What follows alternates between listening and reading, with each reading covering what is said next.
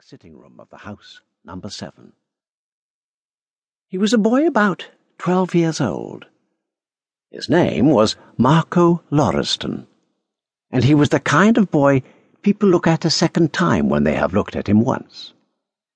In the first place, he was a very big boy, tall for his years, and with a particularly strong frame. His shoulders were broad and his arms and legs were long and powerful. He was quite used to hearing people say as they glanced at him, "What a fine big lad!" And then they always looked again at his face. It was not an English face, or an American one, and was very dark in colouring. His features were strong. His black hair grew on his head like a mat. His eyes were large and deep-set, and looked out between thick, straight black lashes. He was as un-English a boy as one could imagine, and an observing person would have been struck at once by a sort of silent look expressed by his whole face, a look which suggested that he was not a boy who talked much. This look was especially noticeable this morning as he stood before the iron railings. The things he was thinking of were of a kind likely to bring to the face of a 12-year-old boy an unboyish expression. He was thinking of the long, hurried journey he and his father and their old soldier servant, Lazarus, had made during the last few days. The journey from Russia. Cramped in a close third-class railway carriage, they had dashed across the continent as if something important or terrible were driving them. And here they were, settled in London as if they were going to live forever at number 7 Philibert Place. He knew, however, that though they might stay a year, it was just as probable that in the middle of some night his father or Lazarus might wake him from his sleep and say, "Get up, dress yourself quickly, we must go at once." A few days later, he might be in St. Petersburg, Berlin, Vienna, or Budapest, huddled away in some poor little house as shabby and comfortless as number 7 Philibert Place. He passed his hand over his forehead as he thought of it and watched the buses.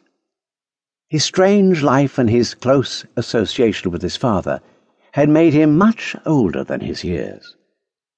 But he was only a boy, after all, and the mystery of things sometimes weighed heavily upon him and set him to deep wondering. In not one of the many countries he knew had he ever met a boy whose life was in the least like his own. Other boys had homes in which they spent year after year. They went to school regularly and played with other boys and talked openly of the things which happened to them and the journeys they made.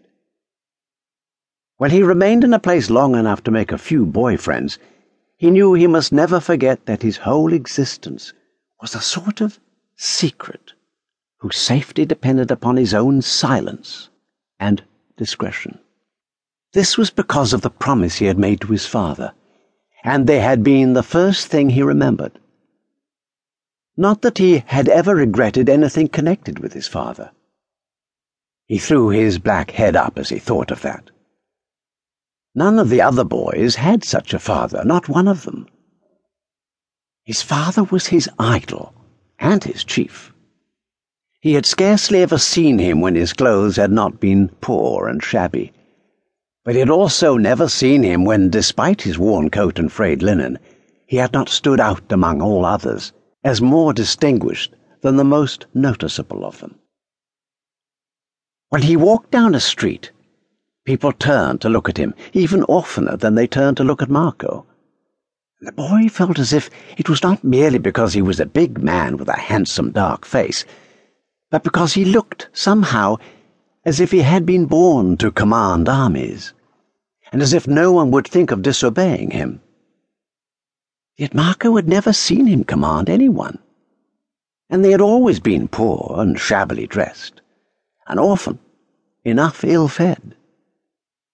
But whether they were in one country or another, and whatsoever dark place they seemed to be hiding in, the few people they saw treated him with a sort of